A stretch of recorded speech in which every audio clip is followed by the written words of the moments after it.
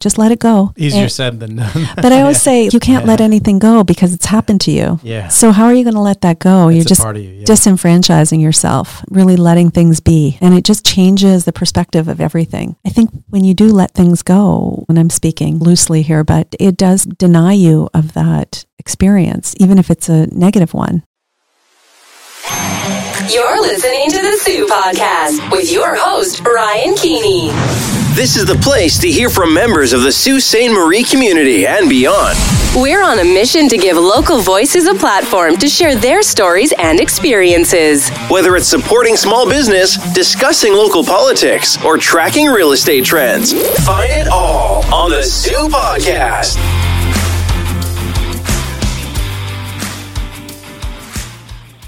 Hello, everyone, and welcome back to another episode of the Sue Podcast. Today, we're honored to have a truly inspiring guest with us. Tiffany Caicco is someone who has seamlessly integrated her love for people, yoga, art, meditation, and wellness into her daily life and clinical practice in Sault Ste. Marie. As a registered psychotherapist in Ontario, Tiffany holds a master's in counseling psychology and has extensive experience in contemplative and mindfulness-based psychology. Her training includes mindfulness-based stress reduction, mindfulness-based cognitive therapy, and a year intensive training about compassion, allowing her to provide evidence-based techniques to support her clients. But Tiffany's dedication to her field goes beyond traditional therapies. She's also a certified art therapist and play therapist, and she firmly believes in the power of creative expression as a tool for healing and personal growth. She has an in-depth understanding of death and dying, a study known as Thanatology, which she acquired through her certificate program at Sheridan College. This enables her to provide compassionate support during difficult life transitions. Not only is Tiffany an expert in psychology, but she's also a registered yoga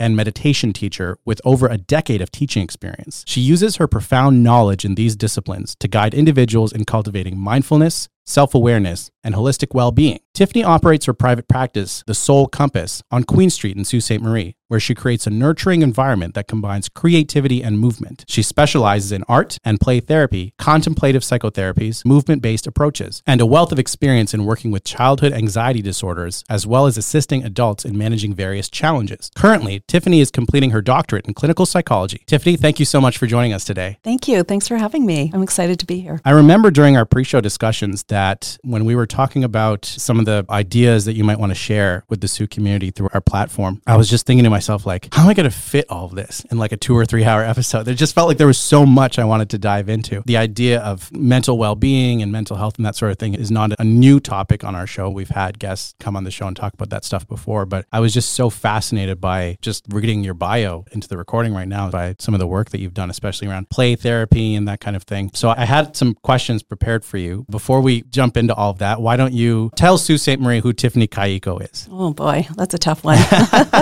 Professionally, I'm a registered psychotherapist and I work in Sault Ste. Marie. I'm an owner or co-founder of The Soul Compass, which is my business. And essentially, I'm a holistic practitioner and working with children and adults in Sault Ste. Marie and all over Ontario, actually. I wanted to integrate everything that I love and everything that I think is meaningful in helping people and their wellness, which is movement, art, meditation, creative types of therapies. And that includes art, music, and movement, along with the evidence-based talk stuff, that talk therapy, like the cognitive behavioral therapy that has proven to be so effective in treating a lot of mental health disorders, in particular anxiety. So I wanted to create an environment where people felt at ease in their healing. And I love the creative aspect, actually, because sometimes there aren't words enough for experiences. We know that. And think of it right now. Let me ask you to imagine or to think of water. Okay. Okay. So take a minute and just... Do I have to close my eyes?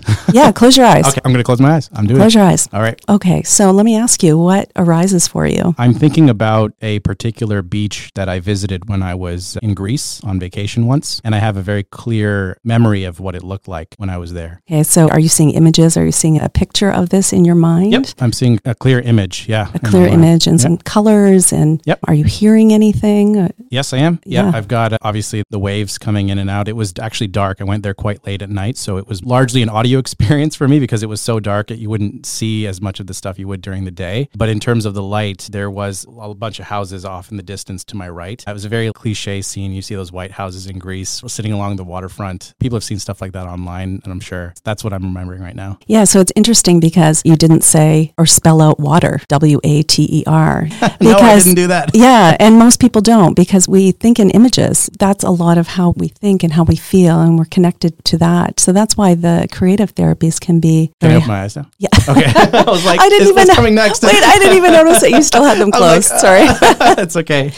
So that's the power of how we can use images and imagery in our creative therapies because we think that way. We think very creatively and we're very attuned to all of our senses. So that's why I like art therapy and play therapy. Tiffany, can you share with our audience how you became interested in integrating this idea of yoga, art, meditation, wellness, and all of that, and then bringing that into the space of a clinical medical practice situation? Sure. Back in the 70s, when I was a young girl, I was fortunate to have a really creative mother who was into a lot of different things, yoga, meditation, health foods, and I credit her and her influence to a lot of what I'm doing today. So she had introduced me to yoga and meditation and art when I was a child. So that was always something that was part of me, although I never really pursued that initially in my academic endeavors. So I actually graduated with a history degree, and I think initially I wanted to be a teacher, maybe a lawyer. That was something that crossed my mind, which I did neither of those. But I did enter the corporate world, and I was always doing communications. That's where I landed, writing and marketing and advertising and that sort of thing. There's a lot of psychology to all of that, actually. So it makes sense. Yeah. And in around 2010, 2012, I'd been in the workforce for almost 20 years by that point, and I decided it was time for me to make an exit out of the corporate world or working in an office or a cubicle under fluorescent lights. And I was always that type of person that felt very confined when I was working in an office, and it wasn't really working for me at that point. So I had an opportunity to take a month off, and I thought, I'm going to go do a yoga retreat somewhere. And I found a place to do this yoga retreat, and just with the intention simply to be close to a beach, eat great food, vegetarian food, and do yoga every day. I thought, oh, this is wonderful. Sounds wonderful. It was amazing. Yeah. And the only place I could find was a teacher training. So I thought, that's okay. I'm going to go. I have no intention of being a yoga teacher at all. So I went and I did my training, and near the end of the training, my teacher, his name was Craig, he said, hey, listen, I really want you to do this teach out. And I said, you know what, Craig, I'm absolutely not doing the teach out. I'm not getting up in front of these people. I don't really want to be a yoga teacher. I came here just to relax for the month. And he said, no, really, there's a group of people who are really going to appreciate you as a yoga teacher. I think you should do it. So I was really nervous to get up in front of this group and teach a yoga class as my teach out, but I thought maybe I'll do it. What's the harm? So I did it, and I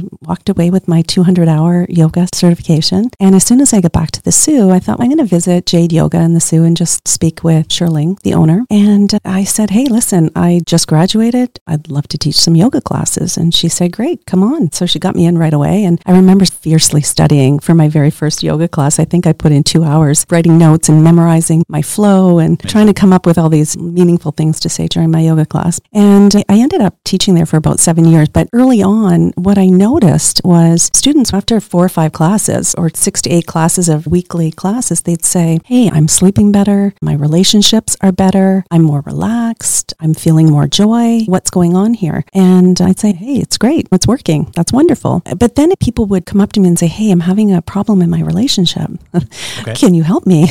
What tips can you give me? And so they would start to ask my advice about mental health and thinking that I could somehow help them. And I remember distinctly thinking to myself, hey, there's a distinction between being a yoga teacher and helping people with their mental health problems. And I never, ever offered any kind of advice or even tips. I would say, hey, listen, I'm a yoga teacher. This is not my area of expertise. But it got me thinking, hey, I think there's something to this. I think there is something to the benefits of yoga that extend beyond the yoga room and off the mat. And I think it can be really beneficial for a number of different mental health disorders or conditions or issues. So that was one area that got me really thinking that, hey, maybe I can do something more. And of course, art. I've always been a grassroots artist. I'm definitely not a Picasso. I like to express myself creatively in different ways. And I do gardening and rock formations crayons and acrylic on canvas. This is something that I've always done, always been interested in doing. And I like decor and all that stuff. And somebody had suggested that I look into art therapy. And I thought, okay, this is cool because this is also similar to yoga in a way. And I didn't mention this, but a part of the yoga is that it's a nonverbal type of healing where you go in the room and it's essentially you're being guided by an instructor, but it's just you, your body, and going through these movements and connecting with breath and really going through and learning how to self-regulate, essentially. You're really processing a lot in the yoga room or through that type of exercise or activity on a different level. So I thought that was a really cool thing about yoga too, and art. It's that you're processing information and you're healing in ways that are nonverbal. And it can be very powerful because it's more of a body-based thing, right? You're really connecting with sensations in the body as opposed to really thinking about how you're going to try and solve this problem that you have. In a way, it's a little bit more intuitive. It can be more forgiving, feels a whole lot better. So that's how I viewed the art therapy as well. So I thought, oh, wow, that's really cool. And I think I could really do something by integrating the yoga and the meditation and art. Wow, so cool. But then the talk therapy or the evidence-based stuff is also, I feel, and people might argue this, but the glue that holds it together, because anyone can do a few mews and run a meditation and slap some paint on a page, but it has to also be meaningful. So taking all of that and making it meaningful in terms of being able to offer the client or the participant some more in-depth understanding or be able to guide them in a way that's going to translate into something meaningful, and having the experience to know what to say and what not to say. Because a lot of times too, this body-based work, the art and the somatic type of therapies, they bring up a lot of stuff. They open a lot of doors, can trigger traumas, and we could be flooded with emotion and different types of sensations in the body, and it can actually be dangerous in a way. I wanted to be able to have that expertise so that I could do no harm, right? That do no harm principle, and be able to help my clients heal in a safe manner that could be really cool and meaningful and unique. Everything came together at once for me, and I decided to do my master's and art therapy essentially at the same time. I started with my master's in counseling psych, and then about a year and a half into my master's, I started the art therapy program. And I'll tell you, the art therapy program, it was almost like doing a second master's. It was tough. It was a lot of work and totally worth it. Yeah, so that's what got me going. Yeah. To what extent is the medical community, from a, as you say, evidence-based, empirical-based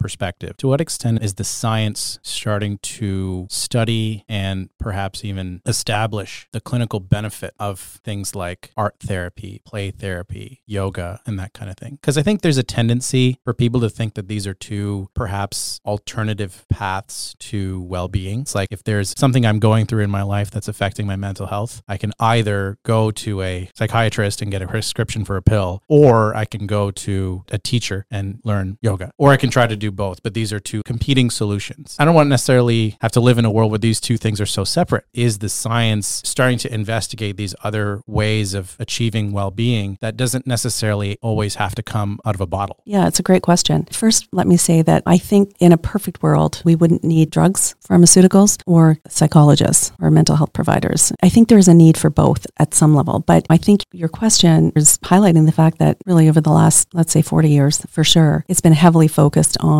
pharmaceutical interventions, right, and evidence-based, or the literature's really been stewed in that kind of Western empirical ideology. And there's a lot of reasons why that's been changing, and I won't get into that. But one of them, as it relates to what we're talking about, is the advent of functional MRIs. In the 90s, it became more popular, and they're able actually to look at what's going on in the brain, which is something that hadn't really been done earlier while they were developing all these drugs to supposedly help people with their mental health issues. I can't cite any studies, but in my readings, I had come across the fact that they could actually measure what was going on in the brain while somebody was on these medications. And they realized that sometimes there's more to it, actually. There's more going on in the brain than what we know. And that's come to light with the advent of these functional MRIs. And so we know that these drugs are not the answer, right? And there's need for different and more holistic approaches. And I think the literature now, I think there's a lot of researchers investigating the benefits of yoga, investigating investigating the benefits of breathing and breath work, investigating art therapy. I know for a long time it wasn't researched sufficiently, right? And they're starting now to do more research on the benefits of art therapy and linking it with neuroscience. So that's a good thing. They're also starting to do way more research on what's going on with the foods you eat and environmental toxins and stress and how there's so much that impacts mind, body, soul. So I do think that they're opening up to that. And there's so much work that needs to be done, but I think it's happening, which is a great thing. In your experience working with patients in Sault Ste. Marie, in this local community, what seems to be the primary or most common issue and mental health concerns that your patients are generally bringing to you, and what sort of treatment modalities have you been applying? I know we've been talking a lot about the art therapy, play therapy, and that kind of thing. How have you seen that, and for lack of a better expression, where the rubber hits the road in this community in your actual clinical practice? Because it's very fascinating to consider the theory behind this sort of thing, but I am curious to know like the day-to-day experience that you've seen working in the community. Well, I work with all ages. With having play and art as a foundational therapy or modality that I use, naturally, it's perfect for children. It's also perfect for a lot of other nonverbal or people who have difficulty with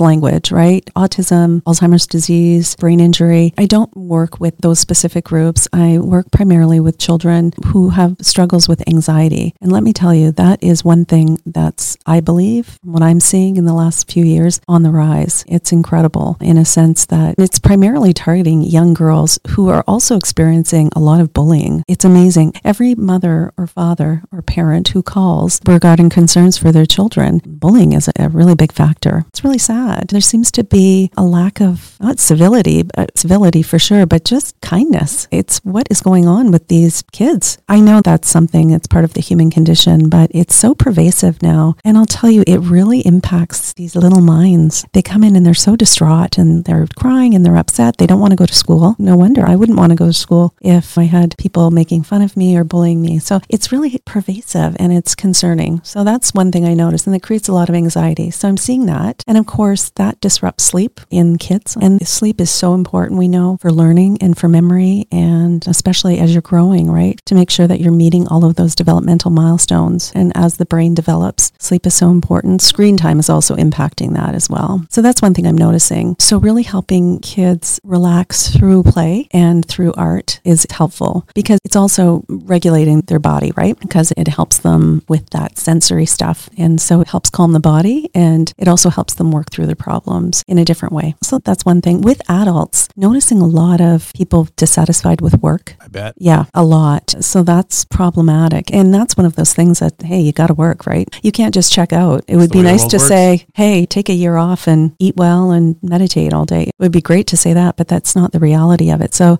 most people can't afford to do that in this economy. Yeah, for sure. I think you need a balance, right? But that's a really tricky one, because a lot of people struggling with life transition, grief and loss and acceptance. And a lot of people are really hard on themselves. So a lot of criticism and rigid thinking. So that art and breathing and contemplative work really helps shift the perspective, just to see the world a little differently, right? It's, hey, you're wearing these glasses. Let's just take those off and let's switch out the lenses here and try to see the world a little differently and see if that makes a difference. You mentioned the importance of sleep. Yeah. And this is just so super relevant to something Tracy and I were dealing with recently, actually. So I got her a Fitbit a few months ago for Valentine's Day. I think it was Valentine's Day. Yeah, it was Valentine's Day. Yeah, she wears it every day and it gives her all kinds of cool data about her health, and it displays it on her phone and stuff. I don't have a Fitbit. I don't really know how it works, but she's got a lot of practice using it now. And one of the things that this device will do is when you wake up in the morning, it'll give you all this interesting information about the quality of the sleep cool. that night. That's awesome.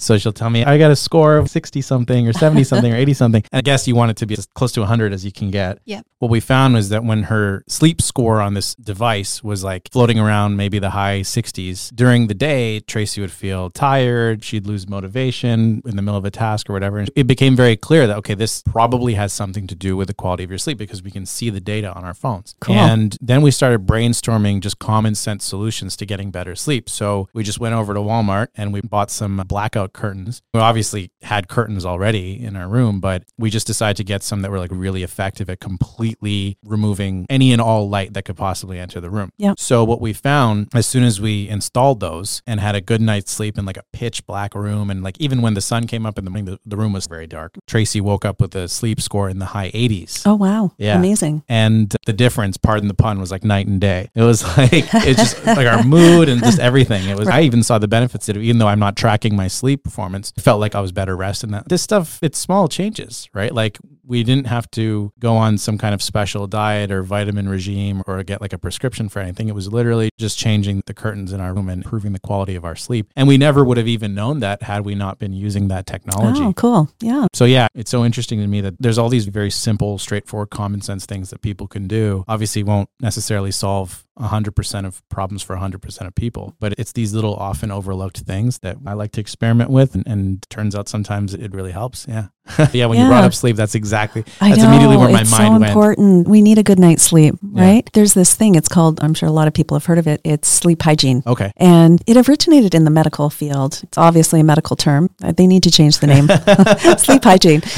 But there's some things that you can do to help you sleep. I think devices with the blue light really interfere with the ability to make melatonin. Yep. There's a few tips and tricks. So you're not supposed to use your screens at least 2 hours before you go to bed. Okay. Blue light blocking lenses later in the day are supposed to work. A weighted blanket. Make sure your bedroom is a temperature that's comfortable for you. Getting out all that light. Yep. So I like what you did there. I'm going to have to get those too. Yeah. I sleep with a little fan on as well too. Oh, neat. I love it. Just makes me feel really like I'm on a beach. I love a cold room. Yeah. So I crank the window open. It's freezing usually in our room. And my husband doesn't really like that, but I love it. I like when you can see the breath when it's, you can see my breath in the room. Yeah. So there's some things you can do. Establishing a bedtime routine can be very helpful for people. The bed is for sleeping and sex. So they say if you're doing anything else in the bed, it's probably not healthy because really you're training your brain to think that you should be awake. Another rule is if you find yourself having a difficult time sleeping, if it's more than 20 minutes, get up, go to a dimly lit room, read something really boring. And when you feel tired, go back to bed, and you can keep doing that. Sometimes I recommend keeping a diary beside your bed and doing a brain dump before you go to bed. Right. So everything that's bugging you, things you have to do, just jot it down on a piece of paper so it's out of your brain and onto a page, and you can worry about it later. You can come up with mantras, things like, hey, it's a great idea. It's just not the time to think of this. I'll think about this in the morning. Sometimes that works. Progressive muscle relaxation is helpful.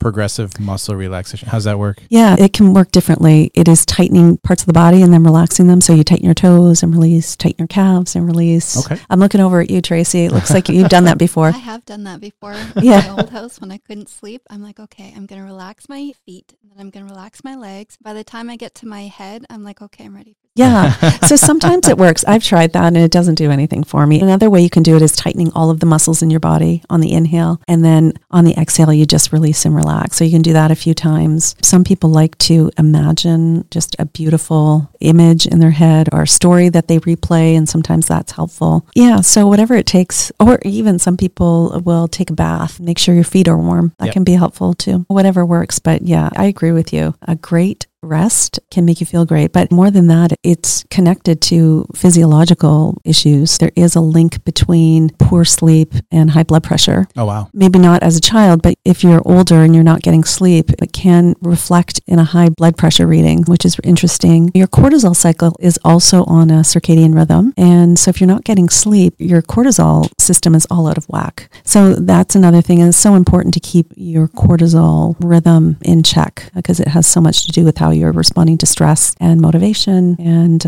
staying energetic during the day, and regulates your moods as well. There's a really interesting study. Typically, if all is well and you're getting good night's rest, just before you get up, your cortisol level spikes and you get up and you get some nice sunshine and you carry on with your day. But they did a study and they noticed that girls, and the study was actually done examining teenage girls or emerging adults. So that's between the ages of, let's say, 16 and say 25. Okay. And they were testing their cortisol levels, and they noticed that these girls who were displaying aggression didn't have a cortisol spike when they should have before waking up in the morning. So there is a link between your cortisol rhythm and mood and behavior. Very interesting. So sleep plays a role in so many aspects, behaviorally and physiologically as well. Even weight gain. They say there's a link with weight gain and sleep as well. Yeah, I was going to say that. No, I'm no expert in this stuff, but from what I've heard, cortisol, it's a stress hormone, and the evolutionary purpose was to protect us from danger. If there was a physical threat, like an animal or something, you would have the energy, a burst of energy to like run away, fight or flight, that kind of thing. Right. But now in the society we live in today, that hormone is in our bloodstream for periods of time that's a lot longer than it was intended to be, or that we evolved to be. And now it's having deleterious effects on the body, like you were mentioning, weight gain, disrupting our sleep and everything else. So that, I guess that's more of a consequence in my mind of the economic system that we live in. We're constantly working super long hours just to make ends meet and that kind of thing. And we don't have the time in the day because of our jobs and that kind of thing to set aside time to cook a healthy meal, go to the gym, and all this other stuff that could help you bring those hormones. It's about balance, right? And we have in our bodies an intricate system that helps keep us in balance. And so, yeah, you're right. And the stress that we're experiencing and the foods, we're not eating real food. If you look at the labels, nothing basically that we're consuming that's boxed is real. So we're polluting our body with these chemicals and not getting enough sleep and overstressed and overstimulated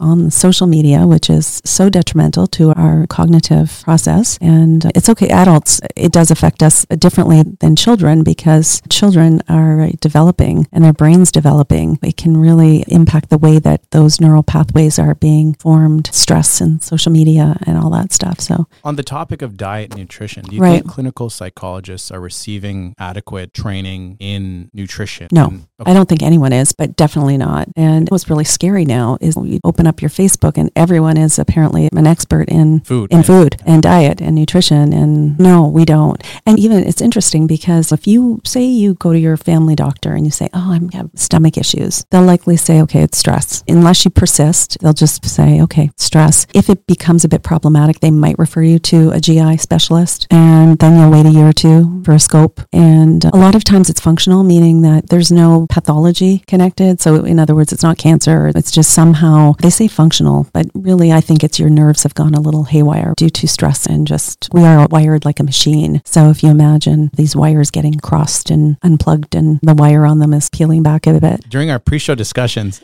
we were talking about something really fascinating that I wanted to bring up in the show, which was the importance of gut health. I remember mentioning to you during our pre-show discussions that I had heard somewhere that the gut has relatively recently in the field of medical science started to be seen as a body's second brain, which I didn't really quite understand the scientific nuances of what that, I've heard that expression before. I've heard things about the amount of nerve endings being down there, but what, if any, sort of like truth or wisdom is there to that sort of notion that I've come across? Right. Yeah. No. So as you mentioned before, the research is exploding with all this information about the gut, which is also referred to as the second brain. Yeah. It essentially has its own nervous system, which is part of the autonomic nervous system or the peripheral nervous system. And it interplays actually with the autonomic nervous system, which contains your sympathetic and parasympathetic nervous system. And the central nervous system is independent. It basically is your brain and your spine. So it's on its own circuit, if you will. But your gut, the lining of your gut, and let me just preface this with saying I'm not an expert in this area by no means, but I have done some extra study for the purpose of being able to offer my clients a little bit of extra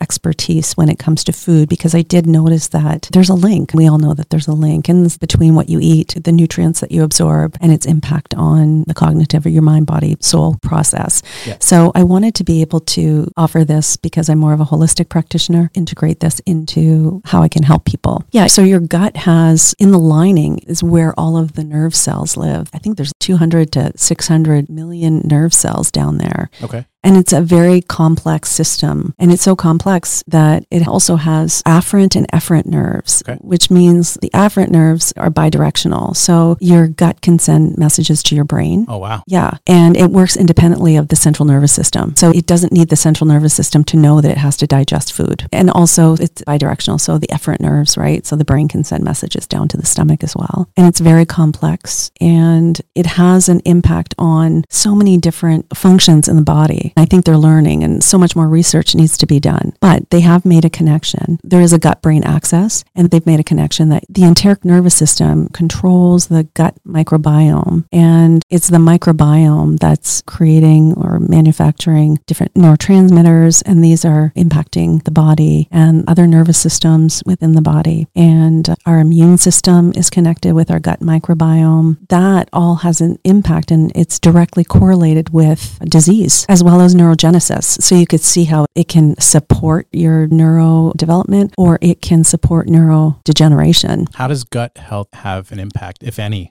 on a day-to-day basis? I think it's very complicated, but I think that the simplest thing they say is that most of our serotonin is manufactured in the gut. And serotonin is a transmitter that is linked to happy feeling and a good mood, that good feeling. This is a real oversimplification. But essentially, if your microbiota is not working properly, because the gut microbiota is, in a sense, its own organ. We don't think of it like that. It's actually a very complex, these little bugs that are down there are flora. I think that's the key right there. When your flora is off, then your enteric nervous system is not working properly. So the messages going from belly to brain and brain to belly are off whack, and it's setting off your neurotransmitters. And so nothing is really working as efficiently. So this impacts your immune system. This impacts mood in the way that you're not able to produce these neurotransmitters that impact your mood, essentially. I don't know. Does that make sense? It does. It is like super complicated. So this is a real umbrella version. And I'm sure there are experts out there or people who are like on their fourth PhD, I'm sure, because it's really super complicated because it involves so many different aspects of the human body. Yeah, I'm sure you could dedicate a lifetime of study to diet and nutrition and the relationship it has on, it's fascinating, on psychological health. Yeah. For myself, I can only speak from my own personal experiences of what I've been through when it comes to my food habits and how they relate to my mood and my overall health. And what I've seen seems to be the case for me. When I've had chapters in my life where I'm super stressed out from something, whether it's work or personal life or like multiple things all happening at the same time. And then that leads me to stress eat, or let's just say I don't have the hours in the day to eat a healthy meal. So I'm ordering something from like Uber Eats or something. And I'm eating this like sort of high quantities of garbage fast food. Not only do I find during those chapters of my life, I had gained weight, which is the obvious result, but I was feeling tired. I was feeling complete loss of motivation. I was feeling depressed. It was like a feedback loop. Right. I was feeling a certain way, and then I would eat to temporarily feel better, and then that would make me feel even worse. And it was awful. And of course, I was probably not the only person in the world who'd gone through that experience. Oh, for sure. Millions of people who probably relate to what I just said. But the reason I bring that up is to contrast it with how I was feeling when I radically changed that. Oh, okay. Sometime shortly after I moved to Sault Ste. Marie, I was experimenting with a completely different diet and lifestyle routine. It was a mix of intermittent fasting, a keto diet, and just like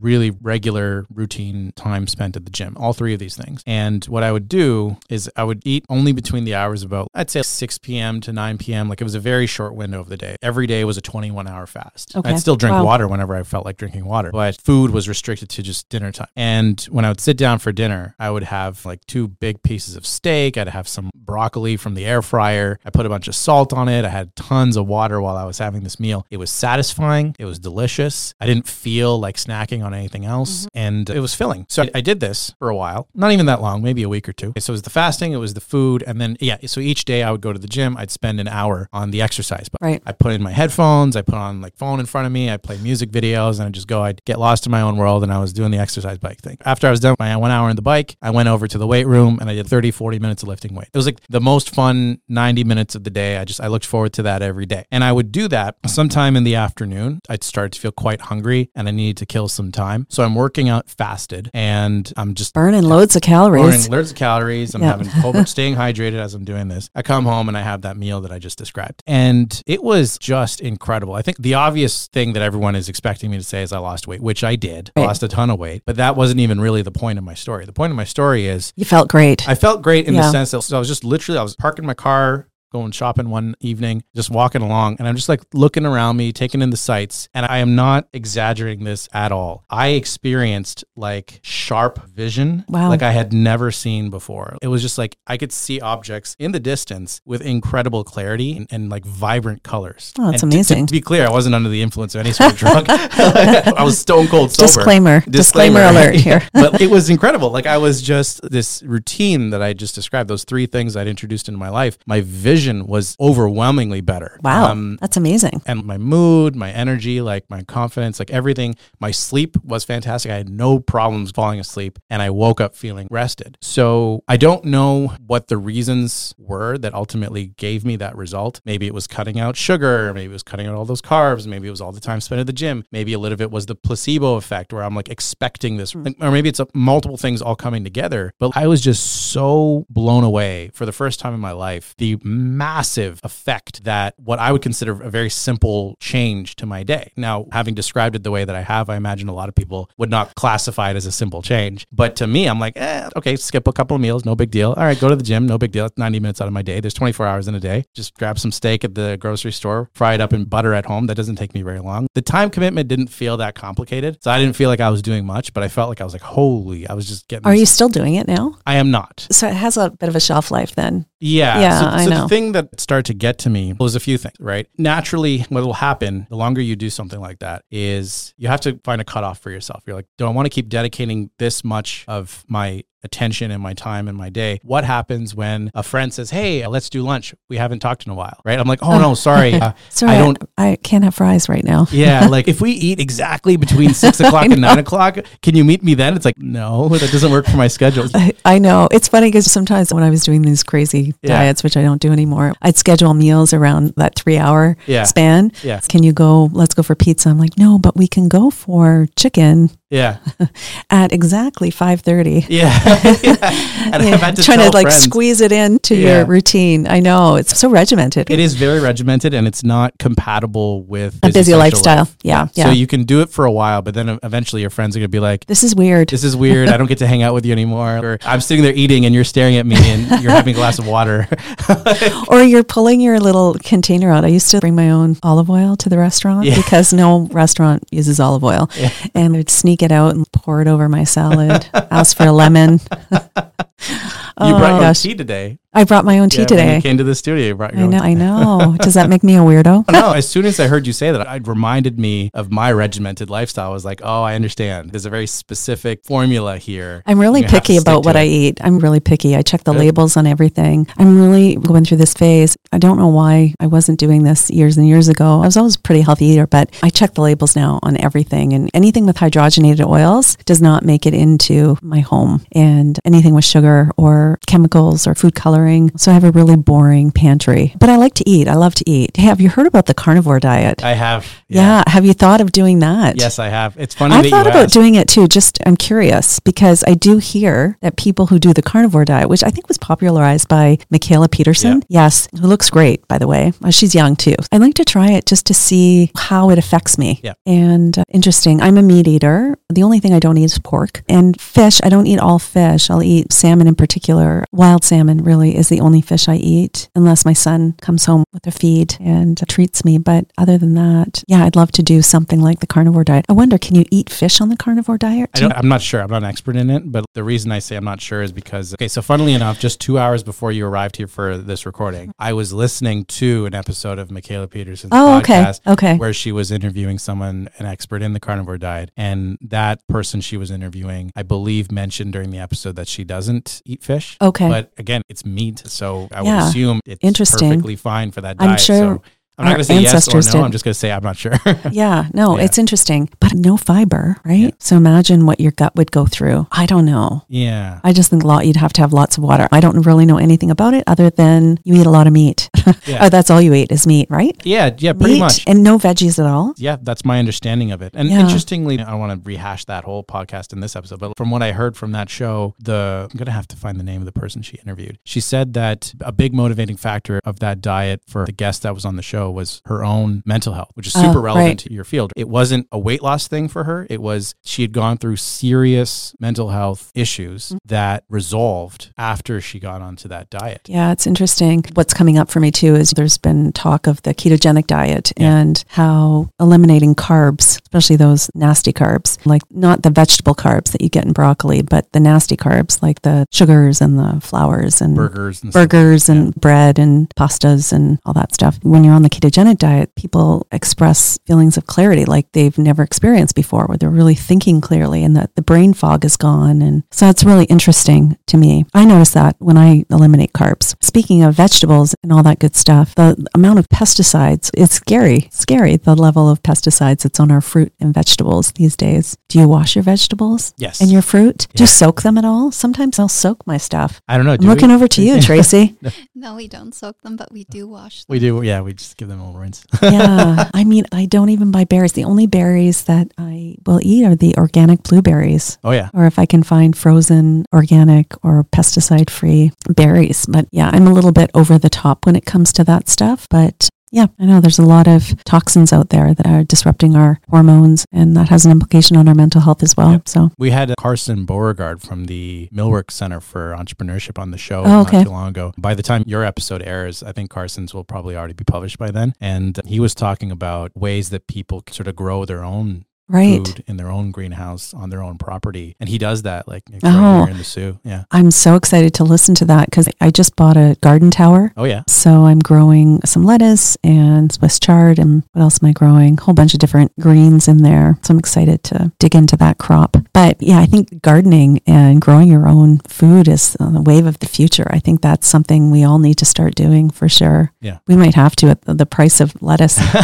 Might become a necessity for sure in order to eat that stuff. Tiffany, one of the questions I wanted to ask you after reading your bio was, how do you incorporate Thanatology in supporting clients in difficult life transitions such as loss or grief? When I began working as a therapist, I was at a hospice. I started at a local hospice. Talk about going right into the pith of things, which I really enjoyed. And that's when I decided that I should take this Thanatology course. So I had a better understanding and could help people a little bit better who are experiencing end of life and palliative care, and their families as well. And it's interesting because often when we think of grief, we immediately think of death and dying, which is what Thanatology is in a sense. It's the study of death and dying. But really the way I use that information and that wisdom is to help people who are not only dealing with grief or death, but also people dealing with change and loss. And it could be anything: loss of a job, loss of, hey, listen, women who are going through menopause, that's a loss, a transition. So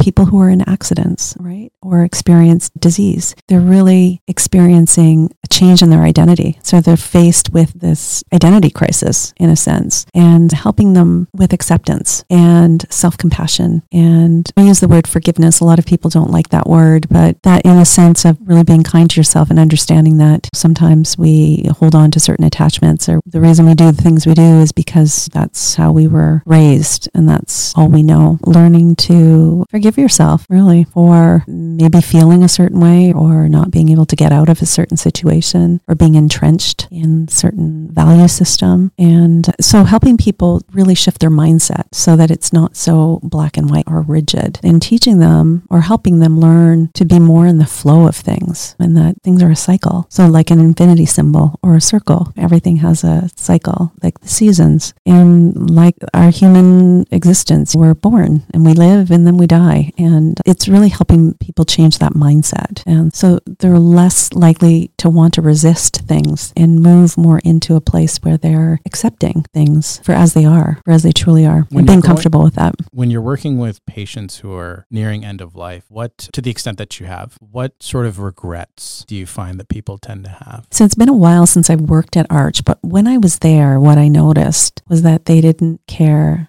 And this is going to sound very cliche, but it's true. And I think it's important to remember this, but they're not worried about how much money they made or what they didn't make or clothes that they had, the car that they drove, but really their relationships and the relationships that they'd fostered and the people that they lost who meant something to them. One of the things that would happen often were these sort of magical things where clients near death would report seeing loved ones who had passed standing at the end of their bed. It was amazing. They would actually report to us, the employees, that they saw their loved one standing there. Wow. Like really fascinating stuff. And who are we to say that's silly? But that happened often. And so that was pretty cool in a way. So the regrets, I don't know if there were so much regrets. A few clients that I worked with, there were some regrets, but mostly I'd have to say that people were more resting in gratitude for their friends and family who had been there. And in particular, the ones that were supporting them near end of life. life, really, you see a lot of conflict with the family members, that more so.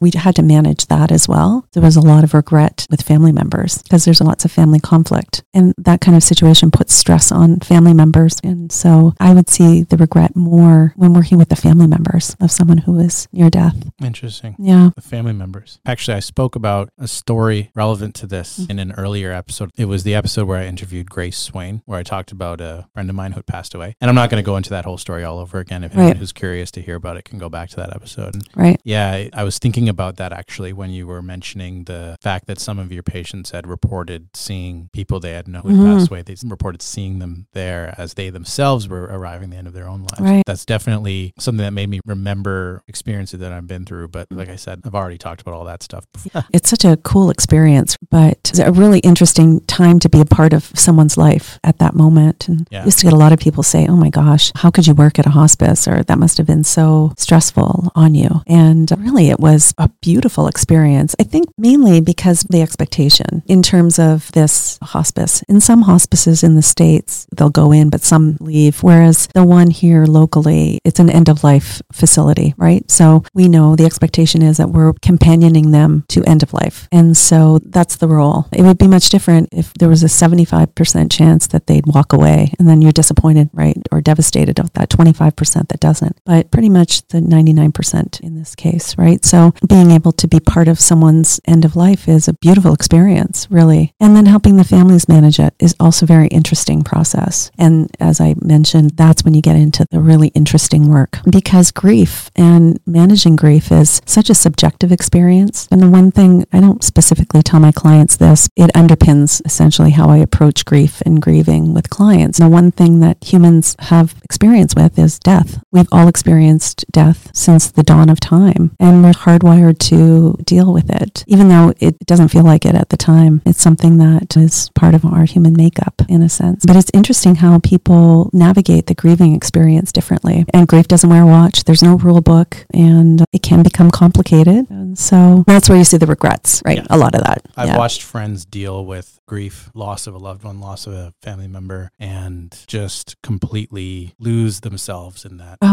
process. Now, again, like everybody grieves differently. Everybody operates on different timelines. Yeah.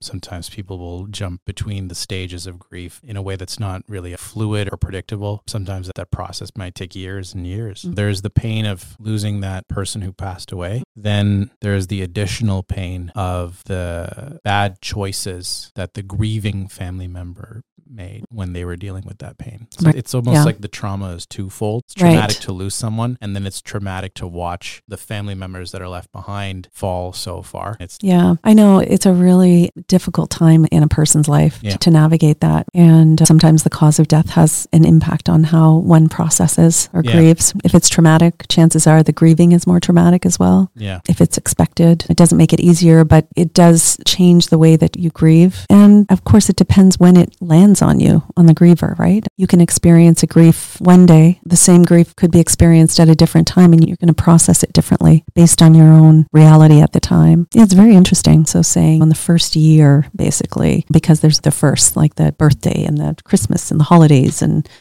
so those are always more intense, and it can feel like real depression, real anxiety. So someone who's never had depression or anxiety might be experiencing this, and then after 6 months and say, what's wrong with me? I think I'm depressed. You're grieving, right? And sleep disruption, like all those things, it can be just grief. Mind you, if it goes beyond that year and a half, then it could be something more or different, right? Or if they're still having flashbacks after that time, it could be something. It gets complicated or complex. And there's various ways that you can approach the grieving process. The body's an amazing thing, and the brain, it protects you and it gives you what you can handle, I think, most of the time when you can handle it. But it doesn't when it's complicated, if that makes sense. Yeah, it makes a lot of sense. It's like trauma. A lot of people talk about things being suppressed or they don't remember. And I just think it's the mind's way of just protecting you, because otherwise it would just be way too much to handle emotionally, psychologically, physiologically. Oh, for sure. You often hear people say, I wasn't even really able to process it for a couple of decades. It's because your brain was trying to protect you. There's long chapters of my childhood that I just don't even remember, that I have theories about why I don't remember, likely because of the trauma. But I have like images here and there of probably things that I experienced in childhood. But if someone ever asked me to explain what each year of growing up was like, or what each speech grade in grade school was like, I'd have trouble doing that. It would be tough for me to really remember all of it. And again, as we age, I guess a lot of people, it's natural to start forgetting stuff that's further and further in the past. But for me, it's like the time blocks are like there's just this empty spaces for long periods on the calendar that seem strange. And then for a long time, I thought that everyone was just like this, that this was just normal. But apparently, the longer I've lived and the more people I've met, apparently people have like abilities to recall their childhood in a way that's a lot more clear and effective than I can. So I was like, oh, there's a red flag for me.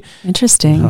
But again, do I really want to spend the emotional energy to go down that rabbit hole? It's interesting that we're talking about this because this totally relates to art therapy and nonverbal types of therapies and how the brain processes memories and how we encode experiences and memories, because usually traumatic memories are encoded differently in our brain. They're not encoded with a beginning, middle, and end. They're fragmented and they're stored in different parts of our brain that are more connected to our body senses. And that's likely for survival. So you don't have to really think about it. Your brain will pick up on things that it deems as dangerous. Yeah. And that's why art therapy is so fantastic, because it can really tap into unconscious and some of the somatic stuff that comes out. And as you mentioned, you don't recall. So how are you going to be able to verbalize that? But interesting things about art therapy too. It's such a cool process and it can be done differently or performed differently by therapists. And one of my clinical supervisors used to say, we're not just making dolls here. This is serious stuff because there's a lot of people out there doing art, which is great in therapy. I think it's a wonderful thing, but art therapy is a protected term. You typically have to have a postmaster certification. Wow. It's pretty in-depth learning because art, it's usually a very subconscious or unconscious process. A lot comes out that one might not be consciously aware of. So in processing it, it takes a lot of experience and just know-how to be able to process that effectively. So you're not overwhelming your patient, re-traumatizing your client, flooding your client. You want to be able to titrate that and do it safely. Yeah, it's amazing. This one story speaks volumes when thinking about art therapy and interpreting or assessing art. There's a story about a teacher who had a classroom, and every morning she would send around her box of colored crayons around the classroom. And they do their little drawing in the morning, and then they put them in a pile, and the teacher would go through them, and it was lovely. And the kids would have all sorts of lovely drawings with mom and dad and sons and flowers and little houses. And she noticed this one little boy always had drawings that were done in black pencil crayon. And she noticed this was a bit of a pattern, and she became concerned. She spoke with the principal, and she said, listen, I think there's something going on here. I think there might be some abuse going on. And so they called the parents in, and they called the little boy in the room, and they brought out the drawings, and they said, listen, we're really concerned because all the other kids are drawing and they're making these beautiful drawings and yours is always in black. What's wrong? What's going on? And he said, by the time the box gets to me, the only pencil crayon that's left is black. So sometimes a dog really is just a dog. So whenever I do art therapy, my approach is I don't assume anything. Sometimes I see a lot of symbolism and I could make some wild assumptions, but I really let it unfold naturally.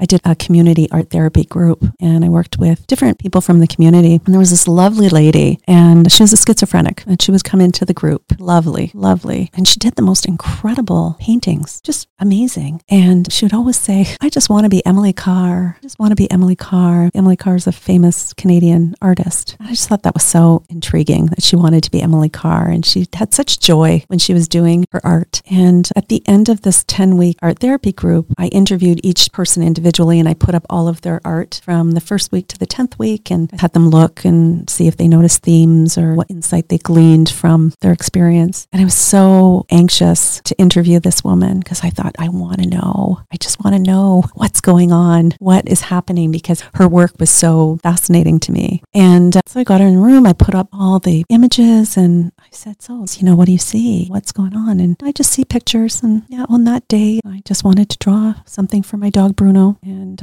so that was it. She was there in the moment, just drawing whatever was coming up for her at that time. And I was looking for the story behind every image, and there just wasn't. She just enjoyed being there and doing whatever came to her in the moment. And I realized at that time that sometimes what the meaning that I think it has isn't the same as what the person doing the art is experiencing. So I really have to be careful about imposing my own assessment or judgment or experience onto that person. And that's one of the dangers when you're working with people in art therapy. There's that tendency to say, hey, you must be thinking this way because you're your sunshine is located on the left side as opposed to the right side of the paper. So it's just interesting. It's a different approach. Mind you, some people like when you tell them what it is. They want to hear, what does that mean? Yeah. People are always looking for meaning, right? Yeah. But my approach is to have them tell me what the meaning is. Yeah. Tracy likes to make crochet dolls or whatever. I do, yeah. Oh, do you? So you do like to make dolls, yeah. You've made some Harry Potter characters. Yes. Oh, that's cool. For my sister, she loves Harry Potter. So for her birthday and Christmas, I made her a Harry Potter, and then I made her a Dobby. Oh, little, cool.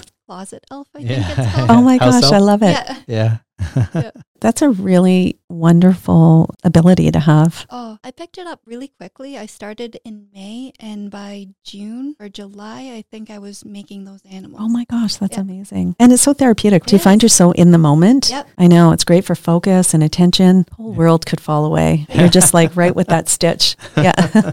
Yeah, so it is cool. And that's the thing with art as therapy too. There's therapeutic benefits in actually doing the art. So when you're crocheting or knitting or drawing, because you're very focused on what you're doing. Or there's art as therapy. So using the art to help process difficult emotions and integrate traumatic experiences. Gotcha. So, yeah, it's Okay. interesting. Tiffany, one of the questions I had on my mind, and I imagine some of our viewers are wondering as well, I mentioned when I was reading your bio out into the mic that you are currently pursuing your doctorate of clinical psychology. Yes. One of the things I wanted to know was, in your journey of pursuing this doctorate, what sort of challenges have you encountered in that process? What sort of challenges and insights have you encountered in that process? Challenges and insights. Did I tell you the story about how I came to take my doctorate? No. It's a cool story. I like this story. I think I mentioned earlier that I had my daughter when I was relatively young. I was 21. And I had different things that I wanted to do, different career paths that I wanted to embark upon. But I had my daughter, and so that sort of changed things for me.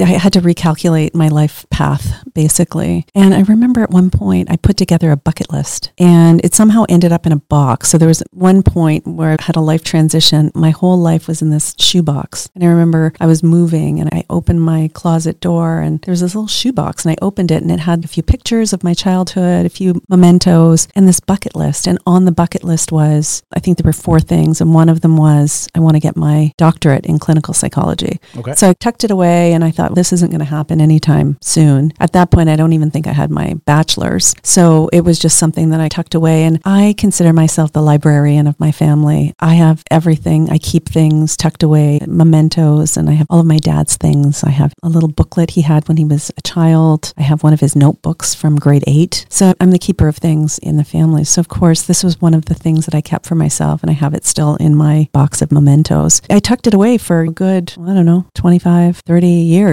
So when I decided to embark upon my doctorate, I was fortunate because I had all of the qualifications to apply. And I thought this was interesting because when I set out to do my master's, I didn't intend on doing my doctorate. So I thought it really speaks to everywhere you are today is just exactly where you need to be. And it's like every dot is connected. It led me to this path. And then I thought back on this little bucket list that I created when I was 21, single mom. That was a far-reaching goal for me at that point. So that also just speaks to, hey, follow your dream and dream big, because you just never know when that opportunity is going to happen or when you're going to manifest that. Some of the insights are that the more you learn, the less you know. I've read so much literature. I have so much information in my brain and some experience, but there's so much out there to learn. You really recognize how much you don't know. And so the information you're willing to provide is you want to discern that. And that's why I'm always amazed when there's people who just claim to be experts. I'm thrilled by that. I'm like, wow, good on you. Because I wish I could have that confidence. I'm an expert in this. It's just been challenging to try and fit it in and do everything and have a life. My weeks and my months revolve around this completion. And I'm moving into my dissertation phase, which is a whole different challenge, because when I first decided to do this, I thought, I know exactly what I'm going to do for my dissertation. I know exactly. And it's a bit more complicated than that. And so I'm really looking forward to working with my team when I get to that point. I'm a few months away from entering that phase. And I think I know what I want to do. I haven't formulated the question yet. Originally, I'm not a research girl. The whole quantifying and stats terrifies me, but they have great software out now. It basically does all the work for you. And originally I thought I was going to stick with a qualitative study because that's where I feel safest. But I think I'm going to do a mixed methods research study, and I'm going to incorporate Buddhist psychology with art therapy and somehow make that work. Wish me luck. It sounds really interesting.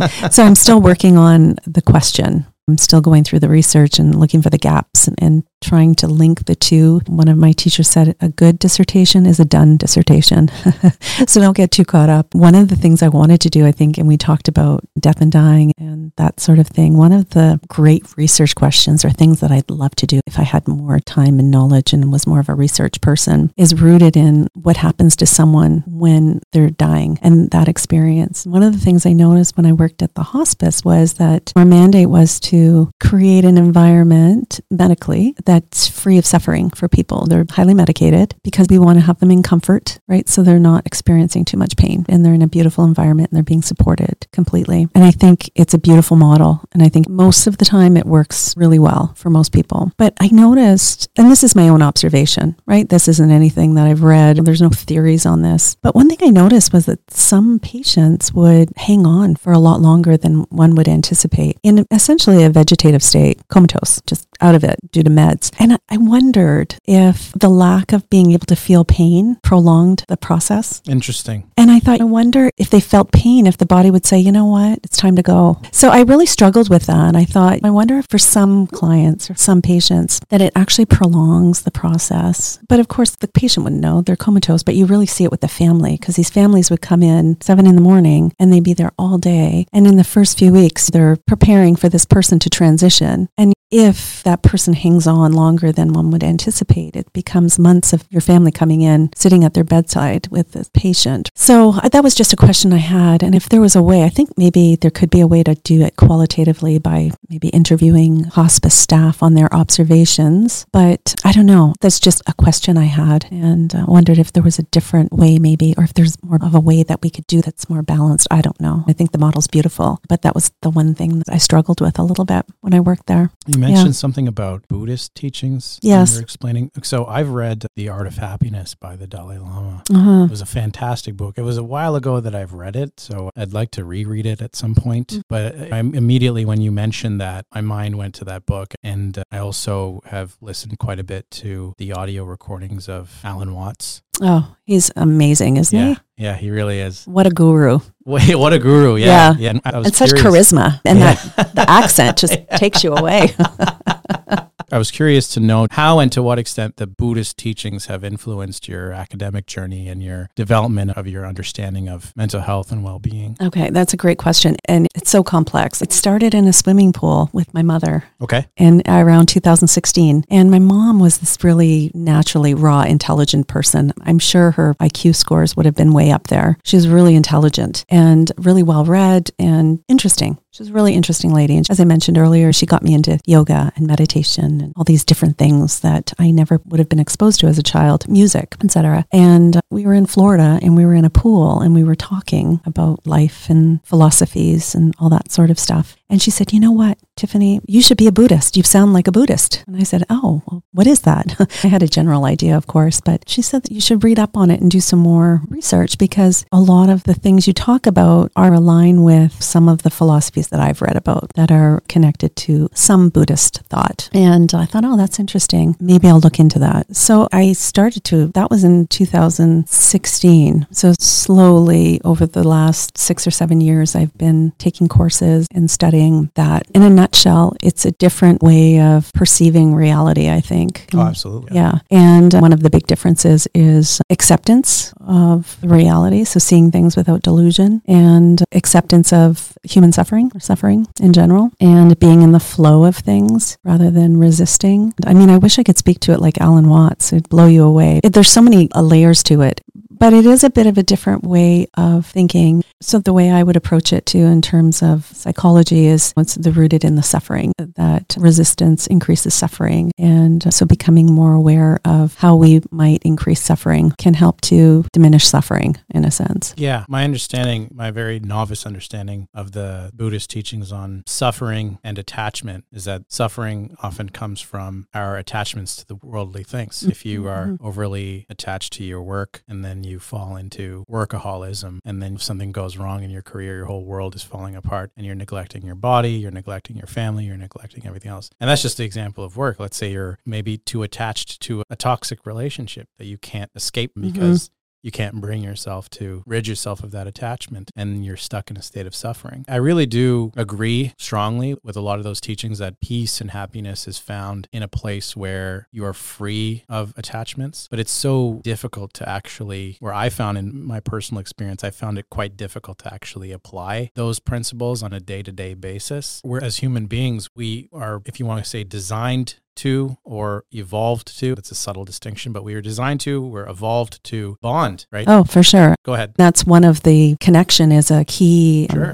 We evolved process. Yeah. We bond with like animals. We bond with routine. It could be like a food or something, like let's say a particular dish that you used to eat growing up as a kid. Have that dish as an adult, and it brings back all these memories. We just bond with all kinds of things. It's strange to me, and it's fascinating to me that what we're designed to do is to bond, and what helps and contributes to our mental well-being is healthy attachments to things. But at the same time, it's those attachments and it's those bondings that also are the source of our suffering. Maybe it's not the bond itself or the attachment itself. Maybe it's when the attachment is taken to a degree that it shouldn't be. Right. Maybe there's a healthy way to attach yourself to something while at the same time imposing reasonable limits on how much you're willing to be attached to it. Yeah. The brain and the mind has a predictive potency, like that added neurons that fire together, wire together. There's so much implication there because we're talking about dopamine and the reward system and why we do things. And we're constantly trying to feed those reward pathways in our brain and get that dopamine spike. A lot of the attachment comes to our diluted attachment to the meaning of things or how we've formulated meaning around people, places, and things. It's at an unconscious level that we process our current experiences. It's through our experiences, our past experiences. And that's why they say being mindful can be helpful because you're truly in the present moment and you're processing information without the veil or without preconceived notions. So you can actually process and think about it in a way that's going to help you in the moment. So you're right. We have these attachments like love, compassion. These are all evolved characteristics that we have, and we need that for sure. But you're right. It's a fine line, right? I mean, it's such a big topic. So if you take the attachment to unhealthy thinking patterns, I think is the biggest thing that can increase suffering because in a lot of, like they say, like 90% of what we think, say, do, behave is unconscious. And it's rooted in what we've learned and how we've processed that. And a lot of that is also informed by our beliefs and value system, our memories, our past experiences. And so there's a lot of work that goes into designing how we think in the present moment. There's a lot of room for, you get to a certain point where you realize, oh, you know what? The way that I'm thinking right now is probably not the best thing. It might have helped me when I was 5 to run away or to avoid pain, but it's not serving me any longer. I know Gabor talks about that a lot. And just coming to the point where you realize that that thinking might have helped me when I was a little kid and I needed to be that way. But as an adult, it's actually harming me. You're referring to Gabor Mate. I'm referring to Gabor Mate, yeah. When you said Gabor, because some of our audience might not know who Gabor Oh, is. yeah, apologize. He's the, okay. Yeah, everybody knows Gabor Mate. Yeah, our most famous Canadian. Definitely one of them, yeah. Yeah, definitely one of them. He has a really interesting perspective on trauma and healing, and I think it resonates with a lot of people, especially in the addiction community. He talks about the link between trauma and addiction. But the only thing is, one could say or speculate that every single human alive has experienced trauma. Yeah, I've heard that before. Of course. Yeah. We've all experienced trauma, and you could experience a devastating trauma and not become an alcoholic. Yeah. Whereas somebody else could experience the same type of trauma, and that could lead them to addictions, let's say, as a child. So it's really interesting. There's a lot of factors that play. There's genetic vulnerability. There's the resiliency that you've acquired through the care you've received as a child. Yeah, there's a lot of factors that play into that. Yeah, but Johann Hari talks about the link between... I like him. Yeah. He's great. I actually had the pleasure of meeting him several years ago, actually, at the TED conference in Banff, Alberta. Oh, yeah. Back in 2016. Yeah. Yeah, he's a cool guy. Yeah, really down to earth. He talks about in his TED Talk, I said this on a previous episode of the podcast, I'm not going to jump into it again, but there's this link between human connection and addiction, where if you are, let's say, I guess, lacking in human connection, you're more likely to try to bond with something else instead, whether it's like alcohol or drugs or pornography or whatever. It's trying to satisfy that need to connect, which is supposed to be from another human being, but in the absence of that, it'll find an alternative, it being the brain. I think that was rooted in that rat study, right? Yes, the rat study. The good old rats. What would we do without Rat Park? What would we do without rats? Thank God they're not experimenting on people today. They have experimented on people in the past. But yeah, I know it's fascinating. And Paul Gilbert, the godfather of compassion therapy, has done some really interesting work in evolutionary psychology and the evolution of compassion. Okay. And how that's helped us survive over the years. Having compassion has enabled us to form healthy connections with people in a group, and the healthier the connection in a group, the better chance you have at surviving the elements or warding off the danger. It's interesting. His work is great. That was actually going to be one of my questions I had on this list that I was going to ask you about that year-long intensive training that you did regarding compassion. I guess it's a two-part question, really. What was that year-long training experience like, and how does it inform your day-to-day practice with the patients that you work with? Yeah, you know what? It was a few years ago. I think I did it in 2018, and it was really interesting. So essentially looking at compassion in a different way and studying neuroscience of compassion and how it's evolved for us. But, you know, how I apply it now is there's a lot of merit, I think, that goes into approaching people and people who are struggling with mental health issues, approaching that with a different insight and leaning into a more of a compassionate approach to dealing with that and understanding compassion. So compassion versus self-compassion, right? So having teaching and using self-compassion with clients. And I think that goes a long way. Okay. So people can be more forgiving of themselves and others if they can accept their own stuff and have self-compassion. Kristen Neff is another one of those. She's done a lot of work on self-compassion, and she talks about self-compassion as having 3 core components: kindness, mindfulness, and common humanity. Interesting. Yeah. So understanding that we all suffer, and that brings the connection. So we're all in this together kind of thing. Kindness is so important because you really have to take a kind approach to yourself in order to see the world in a soft way. And then the mindfulness really is a big piece because that allows you to be in a space where you can rest, learn, grow differently. You can't really see things objectively unless you're being mindful, right? So that critical self-reflection that I tell my clients to do, really that has to be in a very mindful space where you're sitting back and you're being more of that neutral observer, and you're looking at things and being really kind when you self-observe, not being too hard on yourself, and giving yourself an opportunity to problem solve and give yourself a chance to grow into something differently. We're so wired to be the same and do the same and talk the same, and it really takes a conscious effort to shift and to change that. And it can be difficult. Self-compassion is a good way to do that. And self-compassion. Self-compassion. It's not something that I've been good at in my life.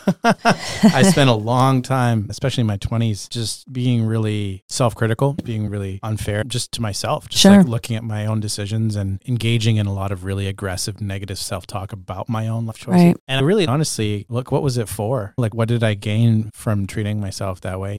If, you know, every human being eventually is going to make decisions that you look back on and you're like, I guess I shouldn't have done that. But there's not a lot of profit in spending years punishing yourself about that. Learn the lesson, don't do it again, make amends, that kind of thing, and just do better. So easy to say, right? Yeah, so easy to say. And it's so easy to say. And I think that also speaks to the way that our brain is constructed, because the reason we judge is so that we know that the fruit on that poison tree is inedible. So we're constantly judging our surroundings, so we know what's safe and what's not safe, and what's doable and what's not doable. If we didn't do that, and we didn't have our anxiety system, we'd be falling off cliffs and getting hit by cars. And So we need some sort of gauge to help us put things in perspective or navigate our surroundings. But that's what our brain does. And so it's natural to be self-critical and judge yourself because you're trying to put yourself in perspective in the world. And that's, I think, a learning process. I think if any human tells you that they're not judging themselves, I think they'd have to maybe think about that again. There's a natural tendency to be self-critical and judgmental about self and others. That's how our brain thinks. But I think the danger is the lack of balance again, where you're too in that space where you see the world just through self-judgment or judgment of others. So your reality is off. You're skewed a bit. And then there's some people who just don't care at all. And they're totally on the other end of the spectrum. So it's trying to put things into a healthy perspective. And that critical self-reflection is a really great way to balance that, because the most important thing is that you want to be able to glean insight from your experiences so you can take that into your next experience, right? So you can grow into it. We're not perfect. Perfection is for circles. That's what I always say. Hey, perfection is for circles. We're not circles. We're like these complicated puzzle pieces. Yeah. Humans with all this, we're like a matrix. Yeah. So we're constantly learning and growing and changing and evolving and hopefully into healthier ways. I think you get to a point where you realize that, hey, this pattern of thinking, this negativity, this judgment, it's not healthy. It's not serving me. And it might have helped me when I had to make a really tough decision when I was 18, but right now it's just becoming an obstacle. Tiffany, it sounds like the Soul Compass, your practice, seems like a really great resource for the community here in Sault Ste. Marie. So I had a question about your practice, about your clinical practice. What's the outlook for your practice and your company? What's like the future plans and the future goals for growth, both in terms of your personal growth as a therapist, as well as the Soul Compass and helping the local community here in Sault Ste. Marie? Yeah, thanks. When I first opened my office, I have 2 smaller offices and a big studio. And I thought I'm going to do yoga and meditation and some talk therapy and maybe have a little small area for some play and art. But what I noticed was that because of the art and play therapy, I was attracting a lot of younger clients, and I love working with children anyway. So I think naturally I really connect well with children and they connect with me, and it works really well. And it was during the pandemic too. So the yoga thing just didn't go as anticipated, which is fine. So I decided to move my art and play into my big space. So now my art and play is in half of my yoga studio or my movement studio. And it works really well because I have a section where I have my sand tray, I've got puppets, I've got my dollhouse and my art center in one half of the room, which would be about the size of this. So it's a nice space. And then the other half I use for meditation, some movement and drumming. I have a woman coming in on Sundays doing a drumming group, a hand drumming group. It serves as that dual space. And then I have my office, which is my talk space office. And for adults, I have a table where we might do some, I don't call it art therapy because art therapy is a very different modality than what I'd be doing here, but I always have paper and pen. I'm always using a creative process in whatever I do. If we had to do art therapy, we'd move out into the bigger space. Now, where do I see me going? I never would have thought that I'd have increased my play and art space. And part of me loves working with kids, but I think as I grow and move into the profession, I really see myself doing more teaching maybe and hanging a shingle where I do Buddhist psychology. And that's it. That sounds exciting.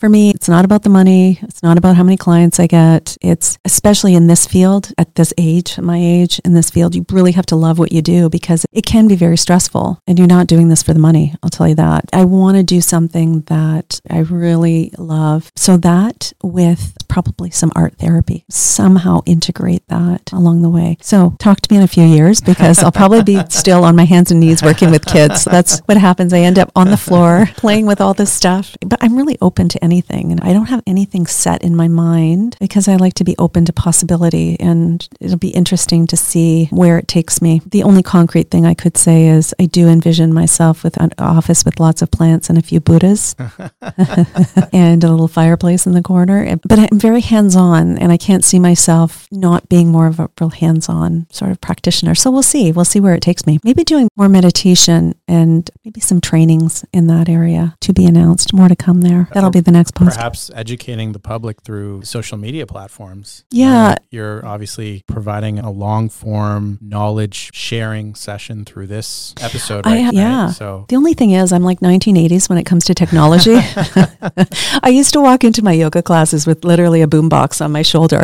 And then I'd always have to use the disclaimer that they'd be like, where's your iPod or your, I'm like, I don't know how to work one. I have no idea. And then I graduated to CDs, which was a good thing, but a lot of places don't have the capability for a CD. So I would bring in my CD player. I graduated to that. And that was just a few years ago. I know I'm connecting to Bluetooth and I'm doing it right now, but we'll bring you into this decade. Yeah, I need, when it comes to technology, I mean, it is such a great platform if you know what you're doing, for sure. Oh yeah. Most people are getting all their content off social media, like the TikTok and Instagram Reels. I know, I need to get with it. And all that. Yeah. I know. I really need to get with the program that way. People are going to see you now. Yeah, I might have to call you, Tracy. Sounds good. It's your new business. I'm serious. I'm doing 3 meditative mindful art events. May 15th, it's completely booked. June 12th and July 10th at the Art Hub on Spring. So it's right across from Stones on Queen Street, right at the corner. 2023, in case anyone's listening. 2023. Many years from now, and they find this episode. And they show up. I won't be there. Unless they do some sort of time, what website quantum leaping. Should they find that on? You know what? They'd have to go on the Art Hub portal. Let me just see. I just have at Art Hub at Spring. Okay. Do you have a website yourself? I do. thesoulcompass.com. There you go. thesoulcompass.com. You could even post your upcoming events on that website if you haven't already. Yeah, I haven't gotten there yet, but I can totally do that for you. I'm a Facebook girl, and I'm old school. So yeah, I'm doing those 3 events. We're just seeing how they go, and I'm picking a theme for each event. And I think the theme for May is softening rough edges. So we're going to do an art activity and integrate metaphor of the rough edges as the obstacles and the fears, all our struggles that we have in life. And then a part of that is bringing some comfort, joy, and a little bit of softening to the rough edges. Gotcha. Yeah. So I'm not going to give all of it away, but you got to go to the event to find out. Yeah, that's the idea behind it. And also trying to make the art so that it looks good. Yeah. Because a lot of the stuff you do in art therapy isn't stuff you want to hang on your wall. It's very process type of art. And then I'm going to be introducing the concept of dialectical behavioral therapy in it so that it has a little bit of therapy to it, but it's not too heavy on that. It's talking about ways that people can manage stressors essentially through this approach. Gotcha. Yeah. I had this other question. Sure. Can you potentially explain the benefits of contemplative and mindfulness-based psychology and how they differ from more traditional therapy approaches? Sure. The contemplative and the mindfulness type of approach is more accepting of your circumstance and being more in the flow in your processing. A lot of the cognitive behavioral therapy is notice and then reframe. Okay. So if you're having a negative thought, you notice the thought and then you want to reframe that immediately. But the mindfulness approach is to say, notice the thought and then maybe sit with the discomfort. Oh, wow. Okay. Yeah. And then you recognize and realize that negative thought or that painful thought is not going to kill you. It's like that saying, when you're going through hell, just keep on going. You don't want to hang out there. You don't want to unpack and live there too long, but you do need to go through it to get to the other side. So it's a way to approach life and experiences in a way that allows you to feel a full range of the emotions and be okay with it. Are you feeling guilty about something? That's okay. Let's explore that and let's sit with that and what's coming up for you. Where do you feel it in your body? Let's go in and release the tension there and what's happening, what memories are arising, and be okay with that. It's like that saying, you just got to let it go. You hear that a lot, right? Just let it go. Easier said than done. But I always say you can't let anything go because it's happened to you. Yeah. So how are you going to let that go? You're just disenfranchising yourself, really letting things be. And it just changes the perspective of everything, because I think when you do let things go, and I'm speaking loosely here, but it does deny you of that experience, even if it's a negative one. And you need to experience everything in order to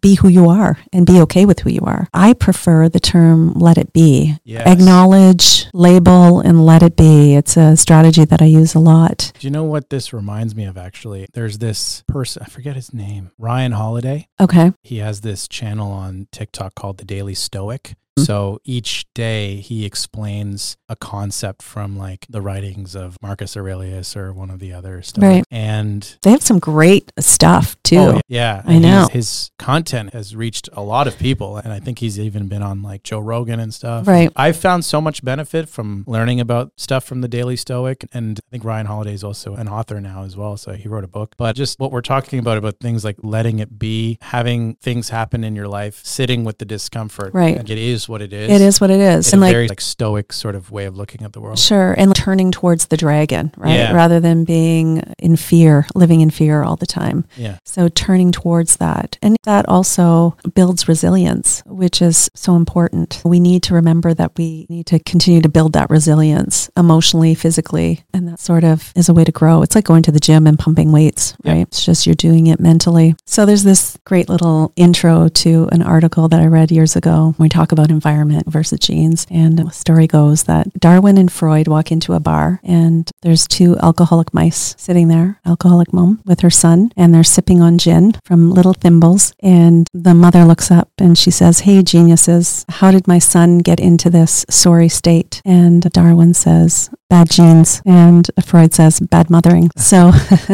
I love that story because it really speaks to the influence of our environment and that connection that we talked about. And the vulnerability, we're all constructed with genetic vulnerability, right? Yeah. Sometimes one influence is stronger than the other, but I think they both have an influence on who you are. Sounds like a little bit of intergenerational trauma in that. Yes. As well. Yeah, for sure. That's where it came up with the resilience, because the whole idea is that we're so used to thinking about how we inherit trauma. Yeah. But it's important to remember that we also inherit resilience. That's true. Yes. Yeah. And that's bingo. That's so important. We forget that. I don't think anyone has ever explained that to me in my life. We inherit resilience. Yes, we inherit resilience. Just think of it. Okay, imagine what your ancestors had to endure to get you here sitting at this table. Yeah. And we talked a little bit off mic about our own personal experiences. And I know that we won't get into it, but both our lineages are rooted in some pretty heavy duty stuff. Oh, for right? sure. Unquestionably, yeah. So I picture my ancestors walking through the Sahara and, hey, here I am. Yeah. And I think you should always thank your ancestors. I talked about it on a previous episode, actually, about how my parents, I can't speak to my grandparents and my great-grandparents because I didn't know them and I don't really know the lineage very well, but I can speak to the experiences that my parents had prior to immigrating to Canada. I'm born and raised here, but they came here in the early 70s. Right. A big part of the reason they immigrated to Canada is because there was a civil war going on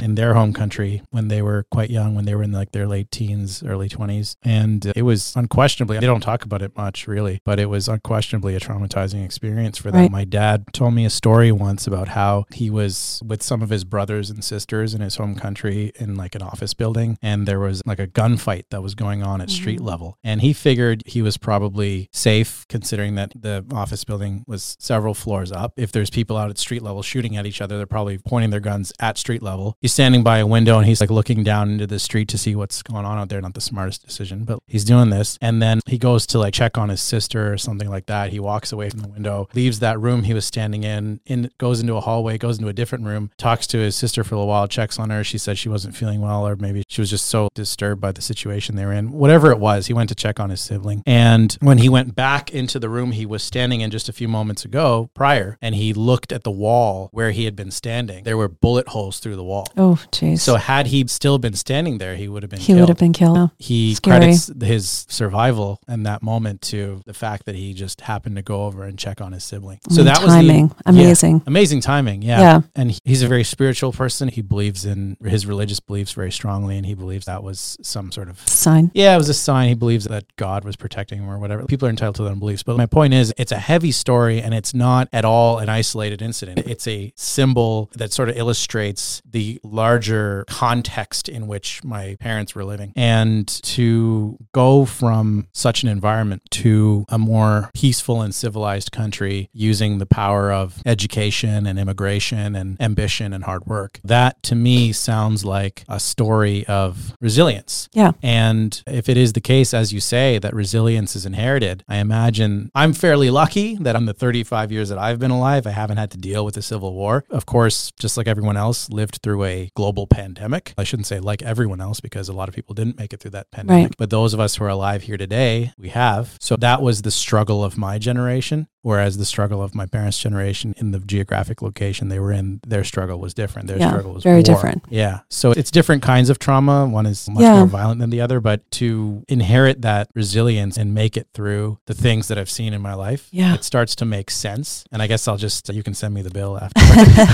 for the therapy session. There's really, when we say resilience is inherited, then there's an interplay between the epigenetics or your genes, right? And how that impacts your gene pool or how you healthily survive physically and as well as mentally. But then there's also the trauma that causes the distorted thinking, which can keep the intergenerational trauma alive through addiction and abuse and negative thinking and unhealthy mental coping strategies and dysfunctional families. So while that's happening, and that's what we see, what we don't see is the epigenetic changes that are happening at a cellular level, right? So you're getting the genetic polymorphism that keeps the DNA essentially the same, but it's like dropping little markers on the DNA, which increases vulnerability to certain diseases, neurodegenerative diseases, and your cognition, how we think, your memory and all that good stuff. So it's the very obvious intergenerational trauma that we see in behavior. But then there's also that other play going on in our bodies that we don't see. Intergenerational resilience. And that can be so you make it through. Yeah. And that shows, I think, both biologically in our genes as well as in behavior, right? When you're maybe using more compassion and more love and you're navigating experiences more healthily. When they always say break the cycle.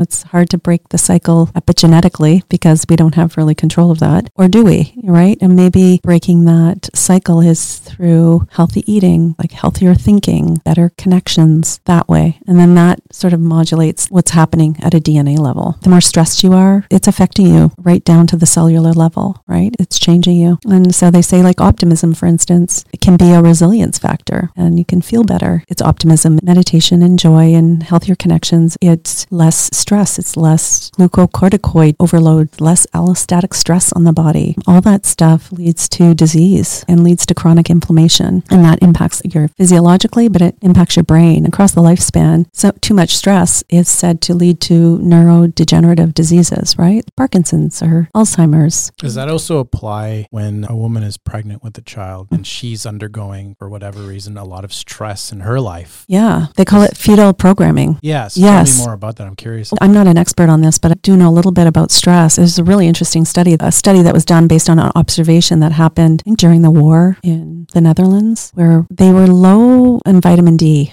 while they were pregnant. Okay. So I think it's called hypovitamin D. And what they noticed was there was a link with them being pregnant and not having enough vitamin D and a connection with their sons and having schizophrenia. Oh, wow. Yeah. Schizophrenia. Holy smokes. And it wasn't by any fault of their own. I think it was during the war or something. And they stressful environment, maybe food, maybe not enough sunlight, who knows? So they did this link. So other things they've done with fetal programming is it starts sometimes even before the mother conceives. Oh. Yeah. So when you're pregnant, making sure that there's not a lot of stress, that you're eating well, you're getting lots of support, because that increase in cortisol increases that glucocorticoid level, and that leads to the fetal programming that it does inform the health of the baby. So then that child comes into the world with already some genetic vulnerabilities. And then you add stressors onto that, and that just impacts them across the lifespan. Wow. So let's just say you have a mother who's under stress and she's in poverty and she's not eating well and she might be smoking, and then she gives birth and she's in an abusive environment where she's not getting a lot of support. And so the baby's not getting care in the first 3 years. So a lot of things are going on so many different levels across the lifespan that's really affected. I had this really cool diagram, and I don't know the source of it, but it shows a person at conception across the lifespan. So it has the arc, and then right across the bottom takes you through the stages across the lifespan and all the different influences, like the biological influence, the environmental influence, and the social influence, and how all of these factors play a role in your quality of life and your health and wellness across the lifespan. All things that are helpful and all those protective factors starting from in utero can improve your quality of life across the lifespan. Less chance that you will have an addiction because you learn to cope well, less re-traumatizing yourself across the lifespan. So being able to hold a job and get along with people, being able to manage your stress in a way that's healthy, that leads to healthier relationships, more support, more social support, less degenerative diseases. And all that being said, sometimes I think it's important to note that some people get cancer and these diseases, and it's